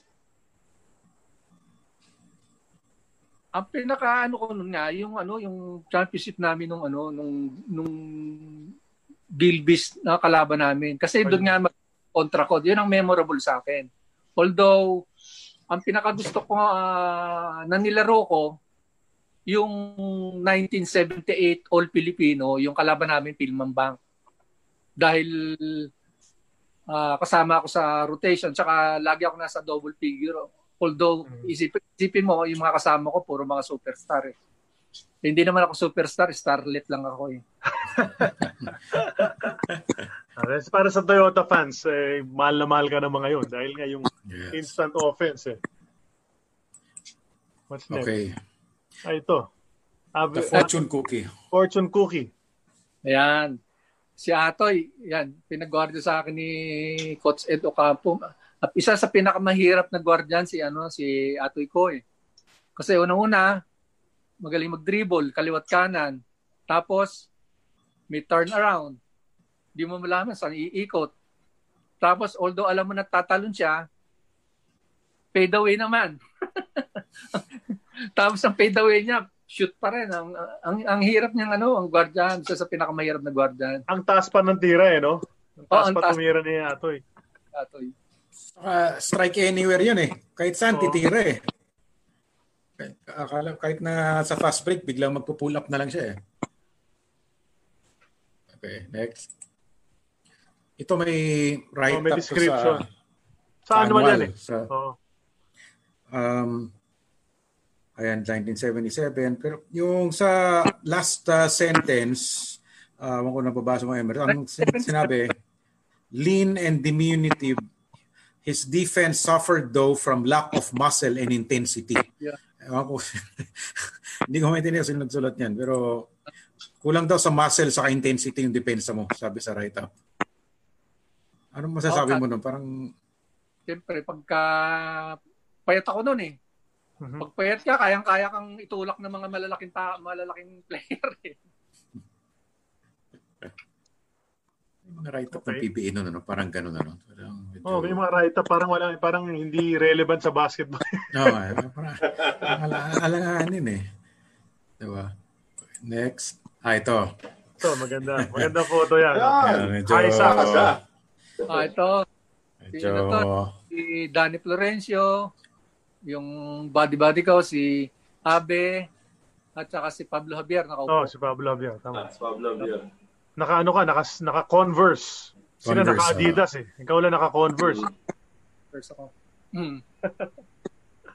Nasa labas kami ng quarters dyan. May quarters kami sa Bel Air eh. Nabaltaan niyo ba yun? Yes. Ako hindi. Kompleto ng yun eh. Maganda yung may-ari nun, si Coach Dante. May swimming pool, may bilyaran, tapos may malaking na TV na parang video. Doon kami nag-aaral ng pag may kalabang kami. pinag-aaralan namin kalapit. Kala ko doon kayo kumakanta eh. Kaya wala pang video kayo noon. Bale, doon kayo naka-quarter talaga? Parang hotel. Doon kayo talaga umuwi? Yung buong team doon nakatira? Kung gusto mo tumira doon. Pero siyempre may asawa ako eh. Siyempre dito ako pumunta lang ako doon bago mag-practice. At saka matapos mag-practice, medyo nagwa-wind up ng konti. Tsaka pag-championship, nandun kami. Ayun. Pag-championship. Kasi ang Chris pa yata may ganito rin eh. May kinakwento si Bernie eh. Para may quarters din ng Chris pa eh. Sa MH Del Pilar. Nakikita ko pa nga hanggang ngayon. Okay. Talaga may ganon yung mga teams noon ano? Or kung Toyota Chris pa lang. May parang quarters sila. Kasi ngayon parang ano lang, ang Toyota Chris pa lang. Hindi ko nabalitaan yung iba na meron. Tama, puro Toyota at Chris pa lang nagbanggit nun actually dito sa show. Pero lahat din nabanggit yun. Gano'ng kadikit niya samahan na yan? Florencio Legaspi King. Gano'ng kadikit yan? Ibig sabihin, gano'n yung friendship namin? Opo. Oo, gano'ng kalalim? Malalim eh. Si Danny, actually, kinikwento ko kanina sa inyo kung sino yung tatanggalin. Dalawa lang kami. Fortunately, nakausap na ng misis ko si Edo Campo. Ako yung ginamit ng nag-deliver. Ang nangyari, imbes na si Dan ang retain, ako na-retain. Kaya parang naawa ako sa kanya, nahiya ako. Pero siyempre, gusto ko rin babuhay. So, napunta siya sa Gallery Dominic. Oo. Napunta. Tapos nung tapos ng playing career niya, nasa state siya. Hanggang nagsusulatan kami. Mahilig magsulat. Kaya alam, tampuhin. Pagka medyo na-delay yung hindi ka nagsusulat, nagtatampo. Ang talaga ha? Mag-asawa nga! Para mag-asawa nga pala talaga. Para nga kayo mag-asawa. Saka isa pa nung naging guest ako sa TV, yung Holy Week, 7 Last Words. Napanood niyo ba yun? Hindi yun? 7 Last Words. Di ba pagka 7 Last Words, merong testimony, may nag-share. Nag-share ako ng buhay ko doon eh. Siyempre, nabanggit ko ron, pumasok ako sa Toyota, nakasama ko yung mga greatest name in basketball. Binanggit ko 3 lang kasi ang dami. Si Jorge at Ice Fernandez, hindi ko siya nabanggit. Sabi ko, magkita kami, ano sa akin, tampon-tampo talaga, pambihira ka, tayo ticket, sabi niya. Hindi mo lang binanggit, sabi niya. Sabi ko, hindi, kasi ang ibig kong sabihin nung pumasok ako sa Toyota, sila ang inabutan ko. Kasi nauna akong pumasok sa Toyota kaysa kita. 77. Yun ang pinapaliwanag ko sa kanya. Pero hanggang sa namatay siya, hindi nagtatampo sa akin eh. Si Abby King naman, talagang close kami niya, pati yung asawa niya, si Ligaya. Close naman siya sa misis ko. Magkadikit yun eh. Dalawang yan. Si Abby King. Nag-uusap pa rin kayo ni Abby ngayon. Ngayon lately, hindi eh. Pero alam niya, nasa show ka ngayon eh. Nabanggit ko sa kanya ng isang araw eh. Hello, Abby. Si Abby, matulungin yan eh. Yun nga, kinento ko sa inyo, nung nawalan ako ng trabaho, sinuportahan ako ni Abby. Yeah. Saka isa pang kadikit ko, si Ed Cordero. Okay. Bata. Oo. Bata Saka si Simon. Magkakadikit ka. Okay. Ito. Yan, last photo. Ko rin yan. Hindi, magkadikit lang kami yan. Magkadikit lang yung katawan. Nung inuwi dito yung assets ni Danny Florencio. Okay. Tapos nasa simbahan kami niyan. Tapos siyempre nagkita kami. Sabi kinunan kami ng misis ko, yan. Magkatabi kami. Ano, ilang years na ba nung pumanaw si Dante? It's about 3 years, 2 years? Danny. Si Danny pala. Danny? Yeah, 3 years. I think 2017. Mga 2017, ano? 3 years na siguro. Yeah. All-time great din yun. Okay. Galing. The last time. Yan yung mga pictures. Yun na yan. Okay. Doon sa time mo, Emer, doon sa Toyota, may 3 coaches ka doon. Si Dante, si Fort, tapos si Coach Ed. No? Kanino ka parang yung pinaka happiest memories mo as a Toyota player? Under which coach? Parang saan ka pinaka-komportable doon sa 3 coaches na yun? Pinaka-gusto ko si Dante Silverio. Kasi although pagka-coach mo si Dante Silverio, parang stricto siya eh. Parang nakakatakot eh. Pero ang gusto ko sa kanya, lagi niya akong ginagamit. Tapos sinabi niya sa akin magka-messenger kami eh. Sabi ko sa kanya, nagpasalamat ako sa kanya. Kasi medyo may edad na rin si boss. Yeah, tama. Sabi ko sa kanya, salamat ako dahil nung time mo, ikaw nagbigay ng break sa akin.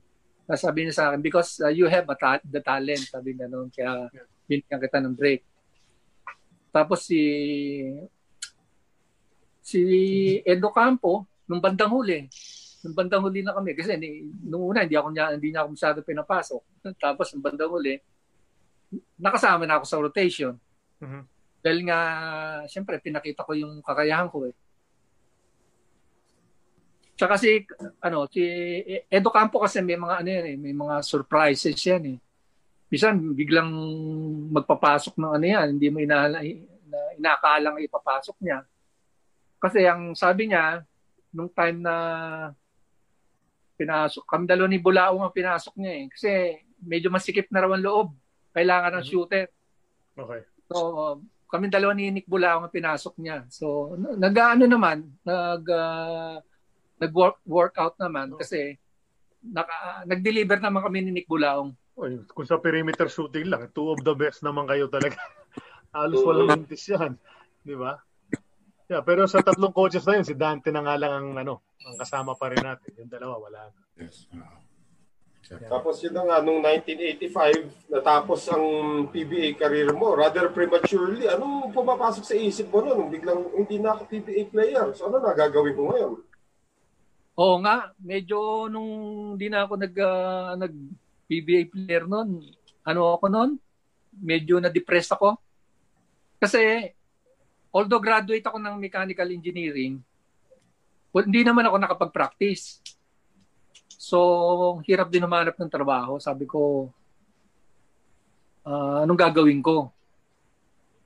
Alam mo, naisip kong noon, nung time na yon, naisip kong may pera naman akong may pera naman akong natira. Gusto ko bumili ng jeep, gusto ko mag-drive. Sabi ng misis ko, ano ka ba naman? PBA player ka, magiging driver ka, ano na lang ang sasabihin sa akin, basta mabuhay lang eh. Pero sabi niya, anong gawin na lang natin? Pagawa tayo ng bahay sa likod, paupahan. Ayan. Meron kami duplex sa likod eh. Nagpagawa kami. Alam mo ba yung unang tumira doon? Yun ang nagpasok sa akin sa Pagcor. Okay. Yun. Doon ako nagkaroon ng trabaho hanggang sa umangat. Hanggang sa nung nagretiro ako, pit manager ako sa Pagcor. Pero ngayon, nagtatrabaho pa rin ako kahit retired na ako. Nasa junket naman ako. Ship manager. Okay. So ilang years ka ba, sir, nagtrabaho sa Pagcor bago ka nag-retire? 32 years. Wow. Tagal. Pagcor 65 eh. 32 years ako sa Pagcor. Noel, you were gonna say? No, I'm just saying lang na sa Pagcor, but nung pumasok ka doon sa Pagcor, panibagong aral na naman yan, di ba? Hindi, nagsimula ka dealer eh. Dealer sa casino, ewan ko kung bakarat yung nasimulan mo doon. Okay, kasi yan? May naman yan, may pagka naging may training. Mm-hmm. May training. Mga 2 buwan ng training yan eh. Bago ka isabak sa lamesa. Pero hindi ka ba, kunyari, nandun ka, nagdi-deal ka, hindi ba malapit sa'yo? Iba ko si Emer Legaspi, wala bang gumagano sa'yo nun? Okay. Minsan nga hindi sila man naniniwala. Hindi si Emer Legaspi, kamukha lang yan, sabi nila nga. Kasi hindi nila akalain.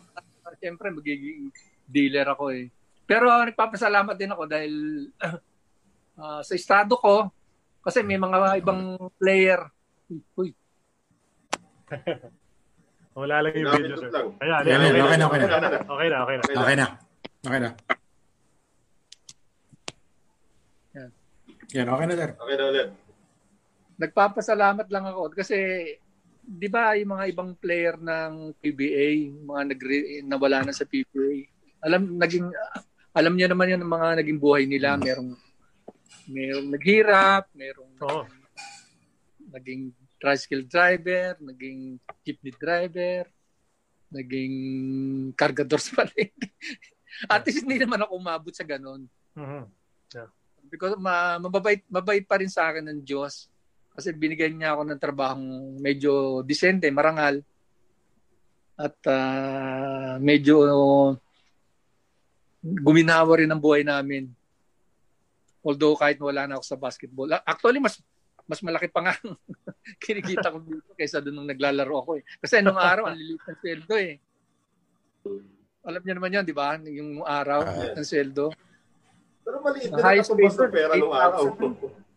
Oo. Matanong ko lang, Emer, yung 1984, nag-disband na yung Toyota. Ano ba nangyari talaga doon? From your perspective, paano kayo sinabihan na wala na tayong team, lilipat na kayo sa beer house and ganyan? How did that happen after the season ended? Hindi. Ang nangyari nun nga, di ba,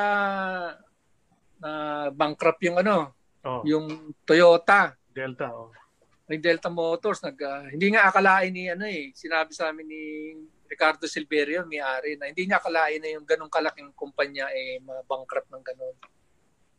Kasi meron yata silang brief kay Ferdinand, kay Presidente Marcos noon eh. Parang meron silang So na-bankrupt sila, tapos actually si Ricardo Silverio gusto niya ituloy pa yung team. Pero sabi sa amin, hindi na raw niya basta hindi niya kaya kaming increasean muna. Basta gusto niya yung team i-maintain. Kaso bigla na lang nagulat kami, bigla kaming binenta na pala kami dun sa sa Fortune Holdings kay Lucio Tan. Correct. Sa beer house. Bigla nagulat kami. Biglang-bigla, walang kabog-abog. Kaya nga na-imbita sila sa yung kay Dasa ba yun? You tell the people. Na parang sabi nila, para kami binentang parang karne. Yung 4 kilo. Na walang 4 kilo. Parang 4 kilo kami binenta.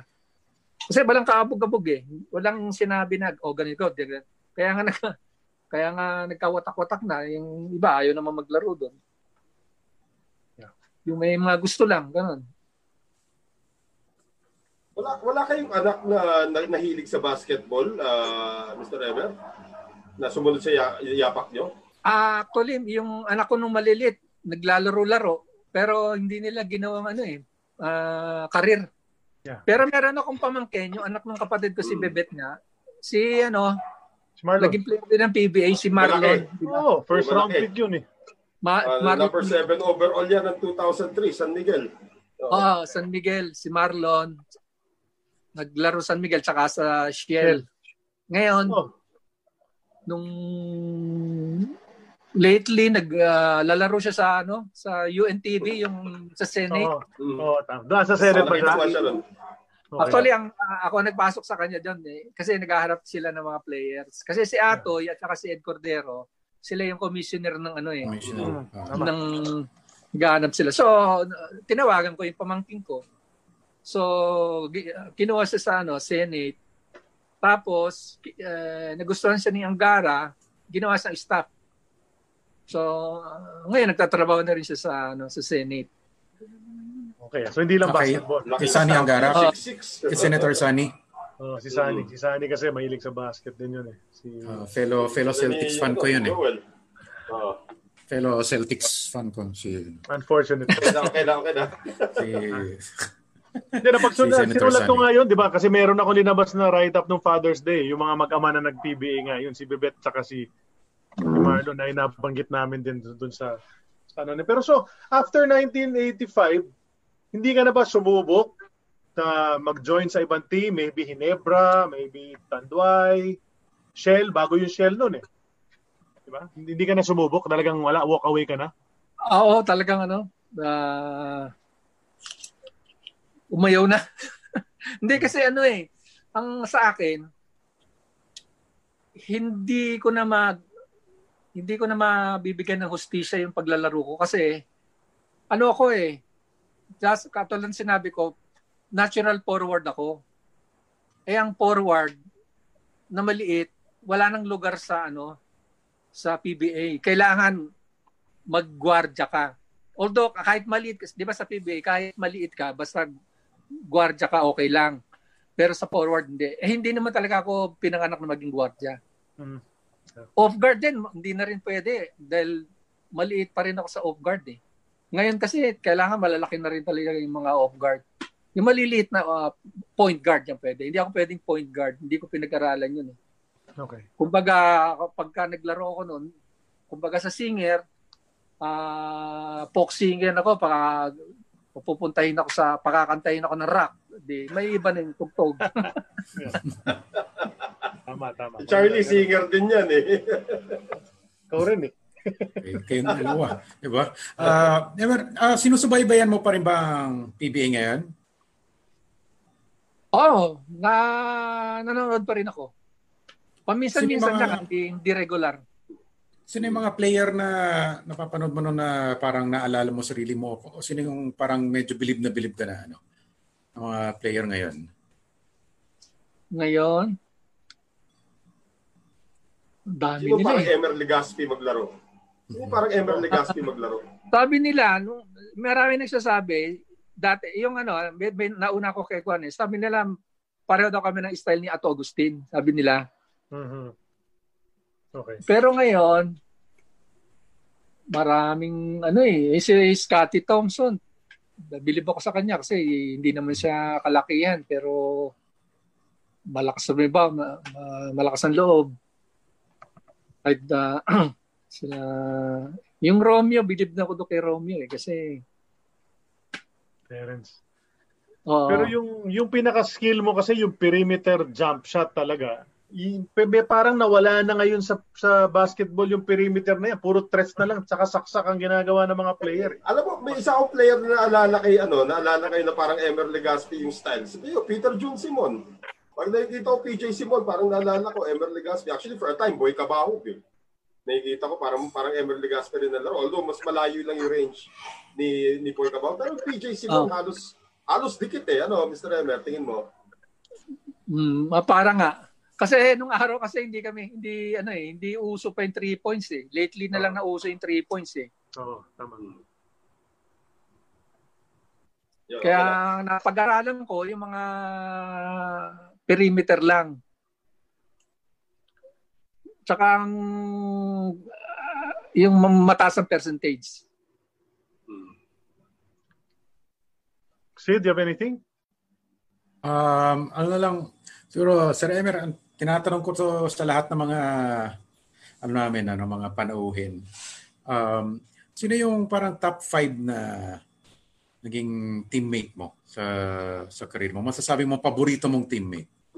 Kahit hanggang UE pa, atras tayo kahit hanggang UE pa. Siyempre, hindi naman yung Okay, sige, sorry. Number 1 na talaga si Danny Florencio. Okay. Kahit na wala na siya, isa pag naalala ko nga yun, naiiyak ko. Si Ed Cordero. Hanggang ngayon, close na close kami ni Ed Cordero. Timon Fernandez. Mm-hmm. Si Abby King. Saka si Tito Varela. Tito. From college. No? Dagdag ko na rin si Jimmy Manansala. Yeah. 6 man. Kahit na isang taon ko lang sa kakasing nakasama eh. Yeah. Yung Caloocan connection talaga, no? Oo nga. Ever Legaspi and Tito Varela, no? Oo, naging vice mayor na. Si Sige, no, Charlie. No, I was gonna say, ano pa kayong dalawa? sorry. Dalawang beses na. Sorry, hindi nangyayari dapat yan. Pero sige, Noel muna. Hindi ko nabanggit si Tim Coloso. Si Tim Coloso pala. Oo. 7, okay. Tim Coloso nanonood yata. Baka magtampo. All the way from the US, ha? All the way from the US. Si Tim Coloso, kadikit rin yan. Pero yung tanong ko lang naman, sa buong karir mo, kanino ka hirap na hirap pag hindi ka makashoot pag siya yung bantay mo and vice versa. Pag binabantayan mo, nakakashoot naman sa'yo parate. Yun yung pinaka-ganun.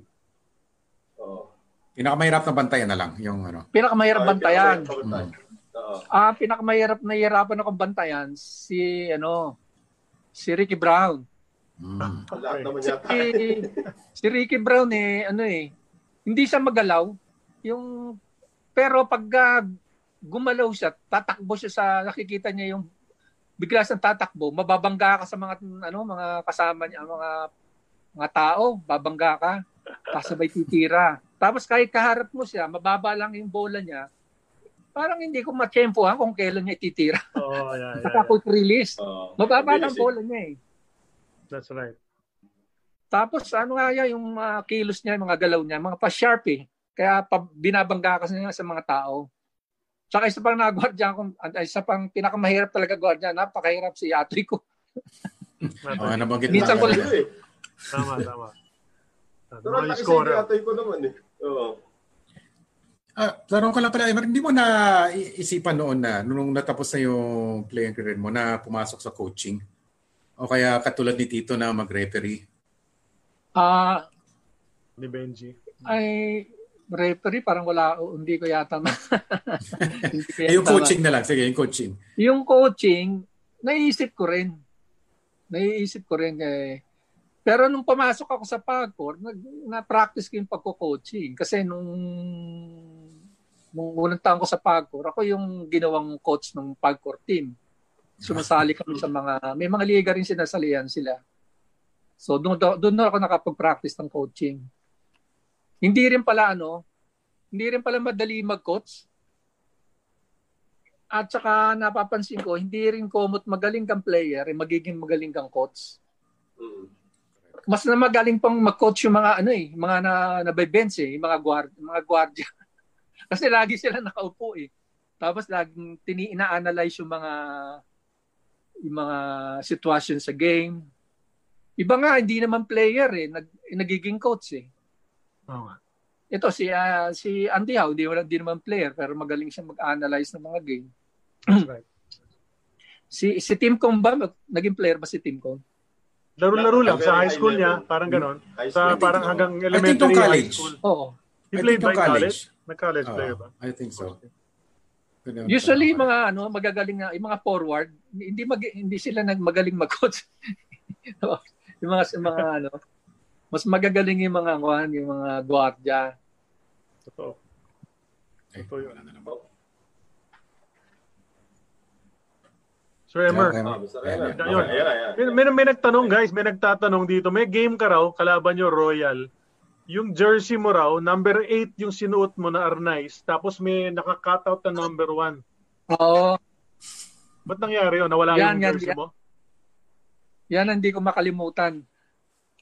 Nawala ako sa focus kasi akala ko light ang uniform namin. So dinala ko yung light na may yellow. Yung pala kami dark pala kami. Buti na lang dala ng mga Volvo yung mga uniforme ni Arnaiz. May dala siyang uniforme wala naman ako kasi nasa quarters yung mga uniforme nila. Ako inuuwi ko eh. So, siyempre, 8 si Arnaiz, nilagyan na lang ng Lyoko Plus.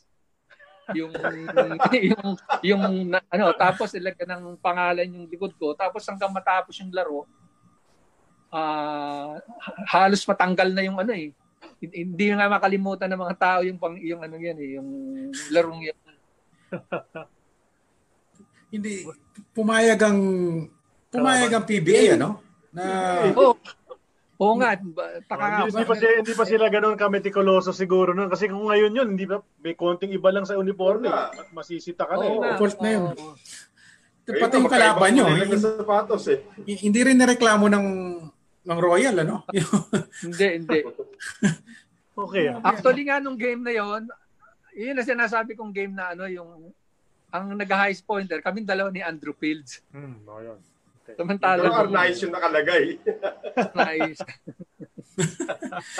Okay yun Okay. Hanap lang tayo ng picture. Pati mga kapatid mo yata also, may bagong nag-join a while ago si Connie.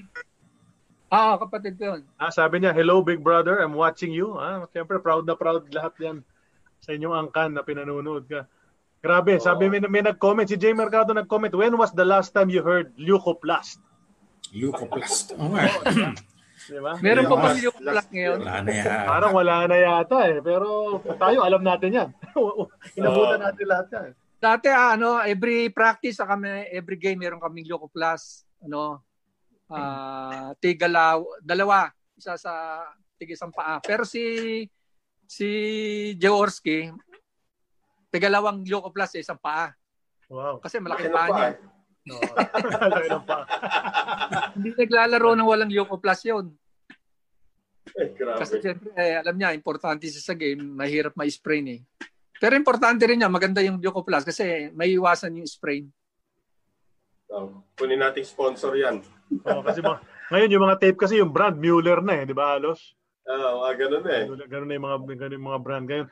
Sir Emer, any regrets in your basketball career? May mga regrets ka ba na sana ganito ginawa ko, sana ganito, mga ganyan? Well, ang regrets ko lang sana hindi ayaw ko ng team na napunta ako yung Beerhausen, ayaw ko yun. Yun ang regret ko, ayaw ko yun. Pero bukod doon, wala akong regret. Minsan kahit hindi ako, kasi hindi naman ako superstar eh. Kahit na hindi ako minsan nagagamit, pero pag ginamit ako, nagdi-deliver ako, na-appreciate ng mga fans, nagpapasalamat naman ako. At yun nga, sinasabi nila, ako raw 6 man. Pero, siyempre, nandiyan rin sila Relosa, sila Saldana, Florencio, pwede mo matatawag ng mga 6 man yan eh. Although yung mga fans ko, yun ang tawag sa akin eh. Pero wala akong regret sa basketball. Yun din naman ang recollection ko talaga sa Emer Legaspi, naglalaro para sa Toyota. Parang, pagod na si Arnaiz, pasok na yan. Diba? Yun parating yung nakikita kong palitan dati. Mr. Emer, bago namin kayo tuloy na pasalamatan for being on the show, sino yung mga nais mong pasalamatan naman, yourself, sa buong biyahe na ginawa mo sa iyong basketball career, simula sa umpisa hanggang sa nagtapos? Gusto kong pasalamatan yung mga naging coach ko. Unang-una, si Pilo Pumaren. Malaking bagay yung nagawa niya sa akin sa karir ko. Pati yung pamilya niya. Sila, yung mga anak niya, naging waterboy namin. Yung ninang ko, si asawa ni Pilo, si Yeyet. Maganda yung banding namin ng UE. Tapos sa Crans, si Nat Canson. Tapos sa PBA, si Coach Dante. Sama ko na rin siyempre sila Edo Campos, si Port Pacuña. Pero yung kapatid ko, pinapasalamatan ko rin yung si Bebet kasi siya yung talaga sa akin, nagsimula ng basketball sa pamilya namin. Sa kanya ako nagkaroon ng hilig sa basketball. At saka pala, yung mga fans namin dyan, yan ang talagang hindi ko makakalimutan. Kasi pati dito sa Facebook pagka malaman kong fans ng kino-confirm ko kaagad eh. Meron kasi Toyota Tamaros group sa Facebook. Ewan ko kung member kayo nun, Sir Emer. Sa Facebook, meron Toyota Tamaros basketball team group. No? Sa Facebook. Parang member ako doon. At nanonood yung marami sa kanila ngayon sa episode natin. May mga iba pa rito. Well, we love it when yung mga dating naging guest namin dito ay nanonood dito sa mga succeeding episodes. Abby King is watching. Ray Lazaro is watching. Nakita natin future guest Jimmy Manansala was watching already earlier. Hindi ko alam kung nandiyan pa rin siya until now. So to listen to the stories ng kanilang nakasama, 'di ba, sa PBA, mga nakasabay nila. So sarap din siguro mag-reminisce at nababanggit din sila dito sa ating show. Unfortunately nga wala tayong forever dito sa An Eternity of Basketball. So kailangan may wakas itong mga show natin. And on that note, we'd like to thank Mr. Emer Legaspi for coming on our show. Maraming salamat sa pag-share sa amin at sa mga Facebook listeners and fans ng kwento ninyo tungkol sa basketball at sa buhay-buhay. We really appreciate you coming on the show. Tsaka, may sinabanggit nga sa akin ni Jay na nasabi mo nga sa kanya, hindi ka naman daw superstar. So, di ba, sabi mo, baka medyo ayaw mo mag-appear sa show, ganyan. Pero hindi ganyan dito sa AAOB. Para sa amin, lahat kayo superstar. Bilib na bilib kami lahat. When we were growing up, kayo mga idol namin. Basta nasa PBA kayo, talagang hanga-hanga kami sa inyo lahat. Diba? So diba, even if you think na starlet ka lang, sabi mo nga kanina, para sa amin, Gaspi. Pag tumira ng perimeter yan, ilista mo na. Diba? Wala, itala mo na yan. Baseline jumper. Yung baseline jumper yun, na ginagaya ko yun. Yung sa side, di ba? Hilig ni Sir Emer. So, thank you very much for joining us sa show na ito, sa lahat ng nanood, nakikinig dito sa Facebook live feed natin sa episode 27 ng An Eternity of Basketball. As usual, tuloy-tuloy ang ating kwentuhan. In the week to come, we will announce kung sino yung mga magiging guests natin next week. At tabayanan nyo po, hintayin nyo sa aming Facebook basta page. Basta taga-Toyota pa rin yan. Toyota pa rin. Grand Slam ito. 3 in a row na Toyota mangyayari. Nauna na po si Sir Emer at masusundan ng dalawa pa niyang kabaro doon sa Toyota squad na yan. So sa ngalan ng naka-green na si Sid Ventura at sa naka-red. May sasabihin ka ba, sir? Nagpapasalamat din ako sa inyo sa pag-invite niyo sa akin. Malaking bagay rin sa akin itong ganito. Walang anuman po. At saka sa mga fans namin, mga sumuha. At saka yung mga nanonood ngayon, lahat kayo. Maraming salamat sa panonood. Alright. Thank you so much. Keep safe. It's been our pleasure. Keep safe. Kayo rin po, Sir Emer. Sabi ko nga, sa ngalan ng aking kasamahan na naka-green, na si Sid, yung nakapula naman na si Noel, ako po naka-blue, Charlie Cuna. Thank you for joining us. Episode 27 of AEOB. And we hope to see you sa dalawa pa nating episodes next week in the Toyota Grand Slam. Thank you very much for joining us. Thank you. Bye. That concludes this episode of An Eternity of Basketball. As a reminder for this show and others like it and projects like it, go to globallyballin.com, as well as follow Globally Ballin on all social media, including facebook.com/globallyballin, Twitter @globallyballin, and Instagram. You can also follow this show directly at An Eternity of Basketball on Instagram or facebook.com/An Eternity of Basketball. Thank you, and make sure to catch next week's episode.